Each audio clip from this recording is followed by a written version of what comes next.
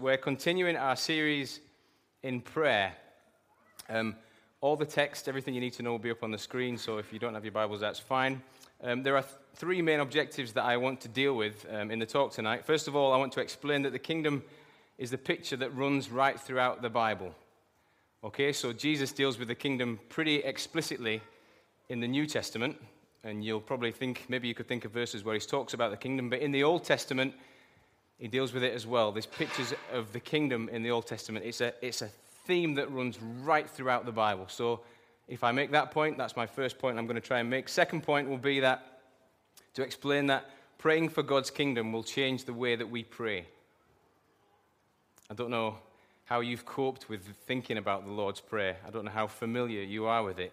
I feel a bit exposed as a 36-year-old Christian, who's somebody who feels like he's been a Christian forever, and I'm coming under the teaching about the prayer, and I'm thinking about it in a different way. I don't know if you've ever thought about what it means to pray, your kingdom come. I don't know how much that features in your prayer life. And finally, and we've read the passage that we're going to look at, we're not going to get there for another 10 or 15 minutes. We're going to look at a prayer that Paul prayed. We're going to look at the second one of those two readings, and there's some really good practical advice for us from Paul about how we pray, not in a selfish way. We pray in a way that honors God. So we're going to look at those couple of things. I'm going to read the Lord's Prayer through. And as I do it, I guess I want you to think about your past experiences of it, how you've heard it in the past, and what it does to you when you hear it, what it means to you. So I'm going to read it through. Our Father in heaven, hallowed be your name. Your kingdom come, your will be done on earth as it is in heaven. Give us today our daily bread. Forgive us our debts, as we also have forgotten our debtors, and lead us not into temptation, but deliver us from the evil one. I wonder what your mind was doing then. Do you know what my mind was doing then? You know what my history with this passage is? I was just so scared that I would be the kid in school who couldn't say it verbatim. So my mind immediately, that's what I've done with the prayer. I've thought, the most important thing is that I can say it from start to finish and not trip up along the way.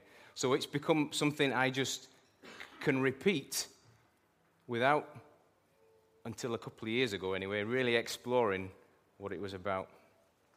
As we're talking about prayer, and because I'm hopefully a relatively honest guy, I feel like I need to do a confessional. If I'm going to teach on prayer, I need to explain that my prayer life actually is not all that. So this is the first part, it's confessional. It'd be awkward for me, it might be awkward for you too, but we're going to go through it anyway. First of all, on reflection, since we've been talking about prayer, my prayer life is a bit selfish. Is this you and all? My prayer life, sometimes I'm driving along in my car and I'll pray and I'm just offloading a load of troubles. I don't get to God's glory. I don't think about anything like that. I just start praying, Father, I'm struggling with this, I'm struggling with this, I'm struggling with this. This is really hard. This is a shame for me. Amen. And that's my prayer done. It's just offloading troubles. Sometimes, and I've noticed this on reflection, I pray at specific times. I can go a while without prayer. On reflection over my 20-year Christian life, I've gone months, maybe years, without praying, and then I've been ill, or then I've wanted something. And then I've had a cluster of prayers that have all come at the same time. So prayer's been something that I've kind of parked for special occasions. Sometimes it's just to ease my conscience. Do you ever get that? On a night before you fall asleep, you think, oh, crikey, I really ought to pray, because that's what Christians do. We pray. So I pray before I fall asleep, just because I know that that's what Christians should do. And particularly probably with the Lord's Prayer, it can become a bit formulaic. I guess what I was thinking about that is that evidence of a relationship? If you were to judge your prayer life against your relationships with your friends or your partner, how would it stand up? How would mine stand up? My relationship with God marked against what my prayer life's like. Consider, would your partner, would your best friend stand for it if every time you went out for coffee with them, all you did was grumble? You just sat down, you got your cappuccino, and it was a grumble from start to finish. That was your prayer. Is that a relationship? Your friend, after a couple of months, would say, by the way, you've not asked me about me for ages. You don't really seem interested in what I want. It should be a relationship. The Lord's Prayer is not empty learnt words. but a meaningful conversation to form the basis of a relationship. We're not just supposed to pull this out of the bag. We're not just supposed to repeat it without really knowing what we're saying. So we're looking at the kingdom. And in terms of a relationship, when I've thought about the kingdom, it's like exploring perhaps a lesser-known characteristic of God, a lesser-known facet of his personality. It's like we're asking him what he wants. It's making it more of a relationship. Maybe you're somebody who thinks, do you know what? I don't want to admit this, and I'm never going to say it out loud, but I've never thought about the kingdom. I've never really stopped to consider the kingdom. It's never even come up in my prayers. I want to run some thoughts under your nose. Have you ever been watching TV and you've been channel flicking? Maybe this, I don't know if I do this all the time, channel flicking, and you'll flick across an advert that's covering the crisis in Africa, and you'll see a starving kid, and something in you means you can't actually flick on anymore. You're compulsed to watch this starving child. And what your emotions are actually is you can't comprehend how, when your fridge is full of food that you won't eat, and you throw the biscuit tins away that've still got a few biscuits in them, how it's possible that we have starving children in the world. When you think like that, you're thinking kingdom thoughts. Because what you're craving is justice. What the kingdom brings is God's perfect justice. Now, you might not have made that jump, you might not have made that thought process, but that's what's happening. You're looking at this child and thinking, this isn't perfect. And your bones ache and you think, this is really tough. How can this be? What you're craving is the kingdom. In a couple of weeks, we've got, and I couldn't remember if it was Black Thursday or Black Friday. Can you remember what it is? Is it Black Friday, when the shops do the big sales? And there's guys who will kill their best friend to buy a TV that's £10 cheaper or 2 inches bigger than another TV. And you watch it and you think, look at the greed in this world. How can this be? That's kingdom thoughts. You're thinking kingdom thoughts. You're craving the kingdom. Sometimes, as Christians, we can feel a bit homesick. Do you ever get that, where you just feel like the value systems that you establish in your life, the thought patterns that you have, the things that you try and do, just put you at odds with everybody else? What you're craving is the kingdom. And I guess you crave it because we've seen Christ, we've seen his teachings, we've seen him start the kingdom, we know what it looks like, and we long for it, and we miss it. I'm going to try and do something now which is above my pay grade as a preacher, but I'm going to try and do it anyway. I'm going to do a whistle-stop tour through the Bible and talk to you about the kingdom. Now, I may get lost and I may look foolish, but I'm willing to do that for you good people, because I think it's important that we get a sense that the kingdom is something that runs right through the Bible. So this is a quote that I've taken by Graham Goldsworthy. The kingdom is God's people in God's place under God's rule and reign. So this is the title I want you to put above this little section as we skip through the Bible. Okay, so in the beginning, God made Adam and Eve. We'll start over here just to give a sort of sense of continuity. Adam and Eve. We had God's people, people who were like God, people who were made in his image. That's where I get being like God from. And he created them and he put them in a place. And he told those people in that place to live under a certain rule system. Don't eat the fruit. Don't eat the fruit. Whatever you do, Adam and Eve, don't eat the fruit. And he told them to go out and multiply. God's people in God's place, living under God's rule and in God's blessing. But we know, if there's one Bible story that we know well, it's the story of Adam and Eve, and we know what happened with Adam and Eve. They went out of God's rule and they fell out of his blessing. That's the first picture of the kingdom. And at the end of chapter 1, I think it is, God says, doesn't he? It's very good. Before the fall, he says, it's very good. Actually, this is perfect. It's God's kingdom. God's authority, man in God's image, in his likeness, making more men, multiplying, going into the world. Okay, that's the first picture. Now we skip on a little bit into Genesis, and we get another character called Abraham. I guess he was called Abram then, and he's wandering about in the Ur of the Chaldees, and God comes to him and he says, I'm going to make your descendants like the stars of the sky. He says, I'm going to give you a people. And Abram's an old guy. He's a guy who's unlikely to have lots of kids. And God says to him, I'm going to make your descendants like the stars of the sky. And this land here, this is going to be your land. God's people God's place. And then as the story goes on, and maybe you know this story, the people end up chasing the food, I guess, into Egypt, and then God redeems them out of Egypt through Moses, and on their redemptive journey back towards the promised land, he gives them on Mount Sinai, and round about Mount Sinai, he gives them the law, he gives them his rule, and then they enter his place. You've got God's people in God's place under God's rule and blessing. But we know the story, don't we? Perhaps we know the story, and that the reason we've got so many books of the prophets is because the people couldn't stay under his rule.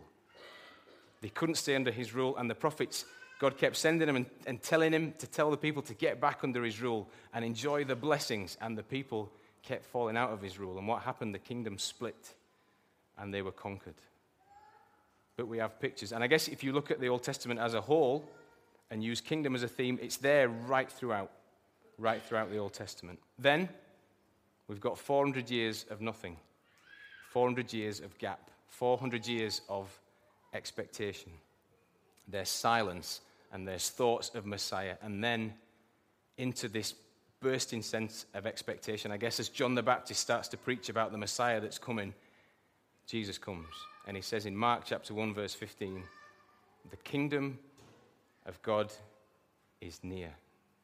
The kingdom of heaven is amongst you. The kingdom of heaven is at hand. And all the people who are listening to Jesus are thinking, what does he mean? What is this kingdom? What is it going to look like? And then he tells stories like the parable of the mustard seed, just to keep them guessing. He says, the kingdom of heaven is like a mustard seed. Now, I guess you could think of the mustard seed as being the smallest kind of seed you could get your hands on in those times, and it grows into this unlikely big tree. The kingdom of heaven is like a mustard seed that looks small and grows bigger. And just to sort of wrap up this section, at the end of Matthew's gospel, we have the Great Commission. And I want you to have in your mind, as I repeat the words of the Great Commission, Genesis chapter 1, the beginning. God's people, God's place, God's rule, and God's reign. And think about what Jesus is beginning when he says these words. Matthew 28:18. All authority on heaven and on earth has been given to me. Therefore, go and make disciples of all nations, baptizing them in the name of the Father, the Son, and the Holy Spirit, teaching them to obey all I have commanded you. Can you see any similarities there? God has given Jesus the authority. Jesus is talking to his disciples, people like him, and he's telling them to obey everything that he's taught them. They're going to stay under his rule and reign, and he tells them to, crucially, about the Great Commission, to go make more people who look like you living under God's rule and reign. It's the start, it's the seed of God's kingdom. It's not its completion, it's not everywhere, but we see a glimpse of it in what it was like. So, what is the kingdom like? Jesus begins to teach about what the kingdom is like. And I guess think about who the disciples were. Think about Simon the Zealot. What was Simon the Zealot? What do you know about Simon the Zealot? What was he zealous for? He was zealous for the law and the land. And when he followed Jesus, I wonder if he was thinking, under Roman occupation, Jesus is going to lead us back to a literal Israel, a literal kingdom, and I'm going to follow him, and my sword's ready at my right-hand side. I'm ready to follow him. I'm ready to fight this fight. I wonder if that's what he was thinking. And the crowds gather around him, and this talk of miracles, and all this is happening. And then Jesus sits down on the side of a mountain and begins to teach the value of the kingdom. And he says this: blessed are the poor in spirit, for theirs is the kingdom of heaven. And everybody's watching it and thinking, what? Blessed are you if you're poor. Blessed are you if you're grieving. Blessed are you if you're meek. Blessed are you if you're merciful. Why is he saying these things? Surely that's not a blessing. Because his kingdom is an eternal kingdom. And these people will receive perfect justice and perfect blessing in eternity. His kingdom doesn't come with physical battles, but spiritual warfare. He doesn't plan to overthrow world leaders, but model submission. He doesn't seek to lead his followers like a dictator, but as their servant. His teaching points people back to God, to his purposes and his plans and his kingdom. So that's the kingdom. And we live, I guess, in the, and this is just to put my cards on the table in terms of my theology, we live in the now and not yet. We live having seen that Jesus has started it, and it's evidenced by his followers in that we obey his teachings, but Christ will come back again and fulfill the kingdom. It's not in its completion just yet, just so my theological cards are completely on the table. So when we pray for his kingdom to come, we're saying, God, we need the value system that's in heaven here on earth because this is an unjust place. God, we're hanging on for dear life for you to return because it's hard living out our Christian lives here. Father God, this world needs your perfect justice. It needs the teachings of Jesus throughout of it in order that it's peaceful. When we pray your kingdom come, we're looking in this direction. But the problem we've got is that that's not where our heads are at. I know all this, and I've read all this, and I've been taught all this, and yet last Friday night, my prayer started something like, I'm really worried about this, and I'm worried about that, and my kids are really annoying me, and Jude's doing me head in. Please help. Amen. And that's the be-all and end-all of it. And I know all about the kingdom, and yet that's my prayer, because sometimes we're self-centered, aren't we? And our prayers are self-centered. Maybe it's just me. If you've all got this covered, then you can listen to what I'm saying, but you can go home and think, well, I know about the kingdom, Ash, as it goes, and I'm already praying for the kingdom, and it's fine. Don't worry about it. But if you're like me, and occasionally your prayer life's not brilliant, then listen up. It's good for you. For a long time in the world, we were pretty convinced that the world was flat. In fact, we knew it was flat. We were certain of it. And then a few years later, we realized that it wasn't flat. It was actually spherical. And we were certain that it was spherical, and it didn't move. We were certain of these things. They were the foundation for our science. And when we looked around at the stars and the planets, we learned everything from what we understood of the universe and the solar system from the starting point of the fact that the Earth was spherical and it was still and everything else moved around it. And then this fellow called Copernicus came along and he stared at the sky for a long time and he said, you know what, I'm not sure that we're in the middle of this solar system. Actually, see that big ball of light out there that we can't look at for very long? I think actually that might be the center of the universe and we might be going around that. And then everybody laughed at him at first because that's what happens when you discover something really clever. But eventually we came around to the idea and all our science changed. And actually, it didn't just change. Our science became right and accurate and true. And all of a sudden, when we tried to figure out what the seasons were, it made sense because we knew that the sun was in the middle and we were going round the sun, slightly tilted and turning as we went. And all our science changed. And everything, all of a sudden, made sense. Because we weren't the center of the universe, the sun was. I think our prayer life, I think my prayer life, can sometimes be a bit like that. My prayer life revolves around me and my circumstances and what I'm going through. And actually, when we read through the Lord's Prayer takes us to another place. It says, no, your prayer life's not about you. You're involved in it, and it's good that you ask for these things. But the most important thing is that we bring glory and honor to God and that God stays in the center of it. And when we start to pray with God in the center of it, with God right in the middle of it, then it changes how we pray. All of a sudden, our prayers become, and I'm going to use this word, it's the best word I could come up with, more mature as Christians. Because we've learned that God's our Father. He wants to hear everything that we say. And yet he gives the disciples who are saying, tell us how to pray, Lord. Tell us what to ask for. He gives them instruction. And he says, this is how you should pray. And I think it leads them to a more mature prayer. We pray anticipating Christ's return. We pray in light of the fact that we are eternal beings. We're going to be around forever in some form. We pray knowing that God's will and purposes are better than our will and purposes. That's not always how I think when I pray. I'm pretty sure sometimes that I know what's best. And yet praying a kingdom prayer puts God's will and purposes at the center of it. Praying, knowing he will return with a certainty of victory. I think sometimes our prayer lives, certainly my prayer life in the past, maybe occasionally now, kind of runs parallel. There's what God wants. Think of it like this. There's what God wants going along like that, God's will, God's plans, and God's purposes. And there's what I want along the top, a nice car, a nice house, in its immaturity, and it's going along like that. And the more that we get to know God's will, the more that we pray to be in his will and understand his plans, God's purposes don't move, but slowly that gap that's between what we want and what he wants for the world gets smaller and smaller and smaller. The more we put God in the middle of our prayer life and his glory and his plans and his purpose, it becomes a relational prayer. Our will and our plans start to align more with him. We're going to take a short look now at this passage. And the lessons I've got from this passage are really very simple, but we're just going to make our way through it. I don't know if you can pop that up on the screen. I might read it through again for us. That's the right one. Colossians 4, verse 2 to 6. Devote yourselves to prayer, being watchful and thankful, and pray for us too, that God may open a door for our message, so that we may proclaim the mystery of Christ, for which I am in chains.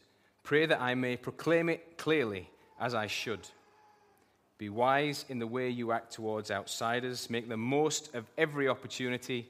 Let your conversation be always full of grace, seasoned with salt, so that you may know how to answer everyone.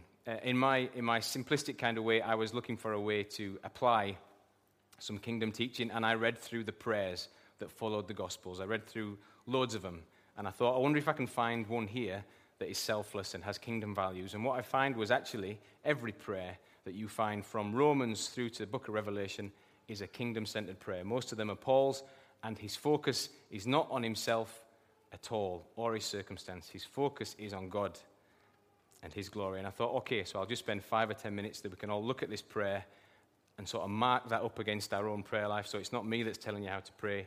It's the Apostle Paul. He's pretty good at knowing how to pray.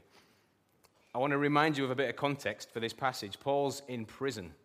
Prison is a terrible place to be in these times. I think everybody says, oh, prison's easy now. And I think probably I wouldn't do very well in prison now. But prison was terrible then. He's in jail. He's in jail for talking about Jesus. And what his prayer's about is talking about Jesus some more. And what he's hoping for is a chance to talk about Jesus some more. It's a bit of a death wish, really. And Paul's going on about this, and yet in talking about Jesus, he's going to stay in jail. He's on the path to death, ultimately.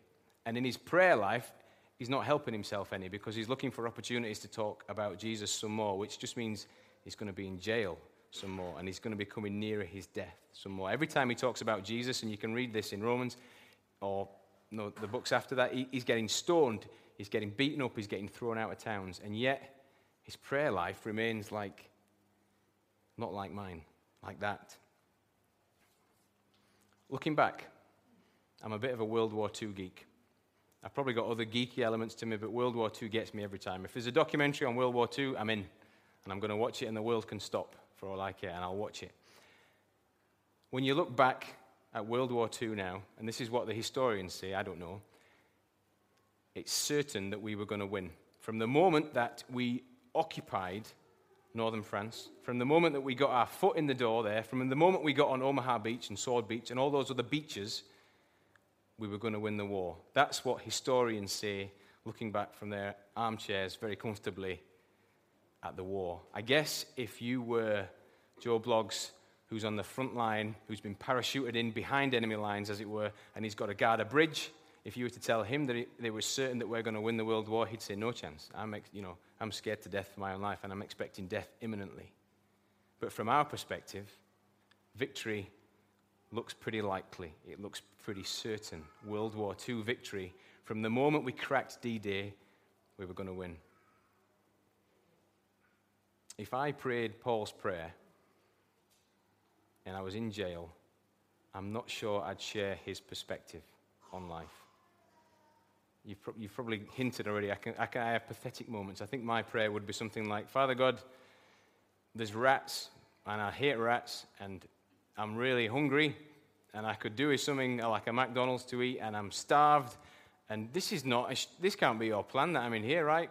Please deal with it. Amen. That would probably be the nuts and bolts of my faithless prayer, and yet Paul prays, and there's irony in this prayer. I don't know if you've spotted it. He prays for an open door.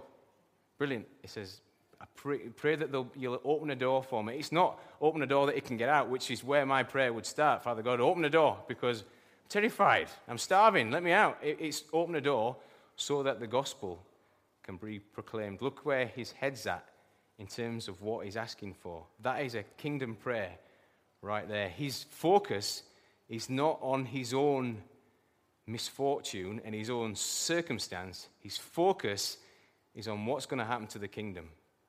His own circumstances, they get mentioned, but it's a footnote mention. I'm in jail for the gospel. That's as far as he goes. He doesn't indulge it. It's not all of his prayers. His focus is on the kingdom and kingdom values. And as I'm saying all this, I'm aware that sometimes our lives, we feel like a soldier who's been parachuted in behind enemy lines. And it's just about surviving. And what we ask for is just about survival.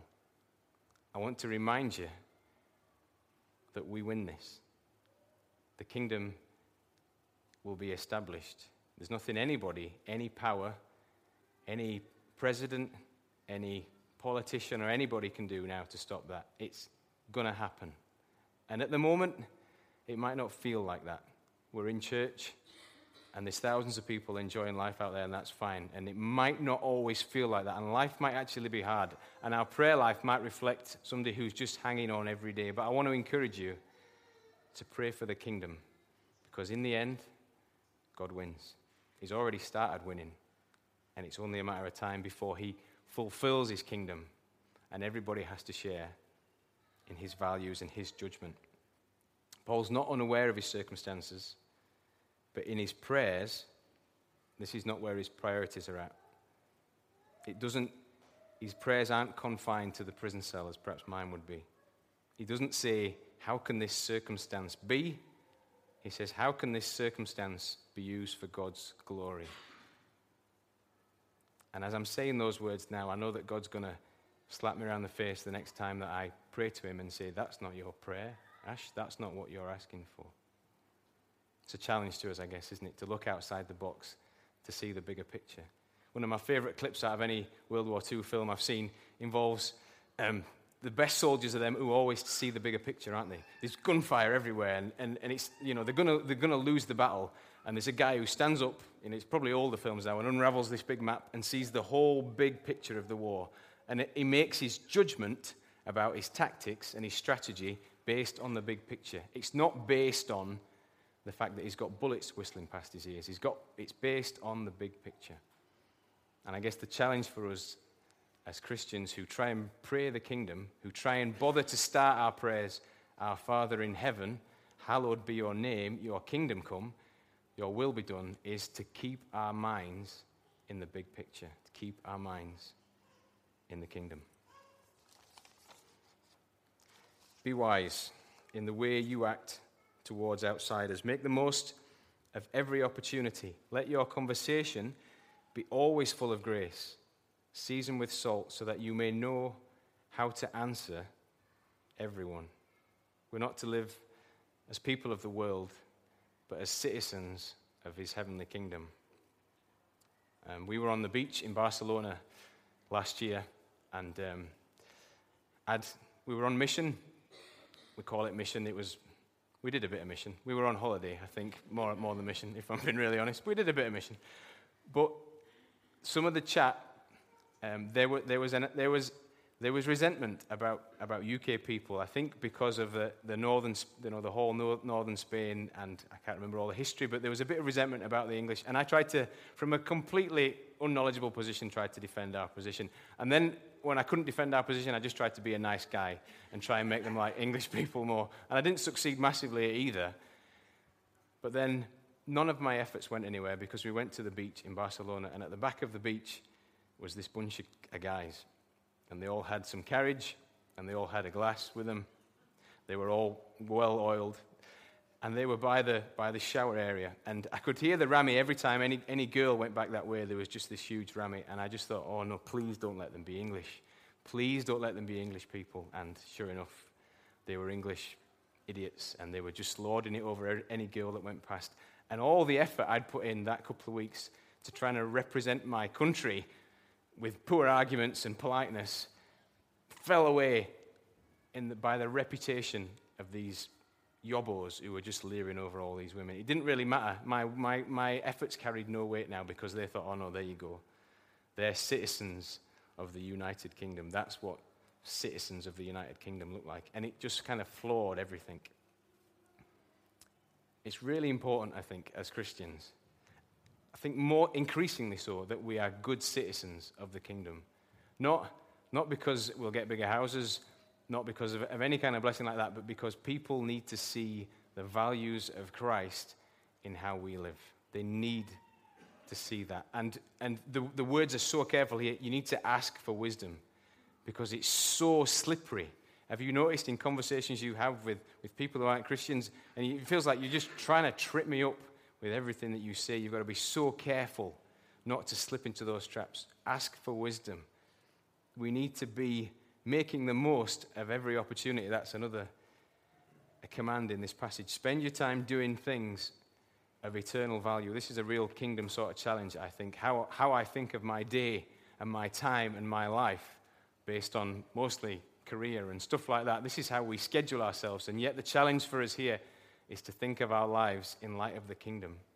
Use your time wisely, because there's going to be a time when Jesus comes back and makes an assessment on what you've done with all that time. Use it wisely. Let your conversation be full of grace and seasoned with salt. In everything that we do, let's be salty Christians, because we're not from round here, as it were. We're heaven's citizens, and we are responsible to God and not to man. In conclusion, as we wait for God to fulfill his kingdom, as we live in the now and not yet, let's remember that when we're in our darkest moments, when we're getting shot at, when it's really hard, when all we want to do is cry actually and pray for ourselves in a selfish way, let's remember, even though it's hard, that God's kingdom is the most important thing and his glory. Let's seek his kingdom first if we can, and let's trust that he will add all these things onto us, all these blessings, if we faithfully seek his kingdom.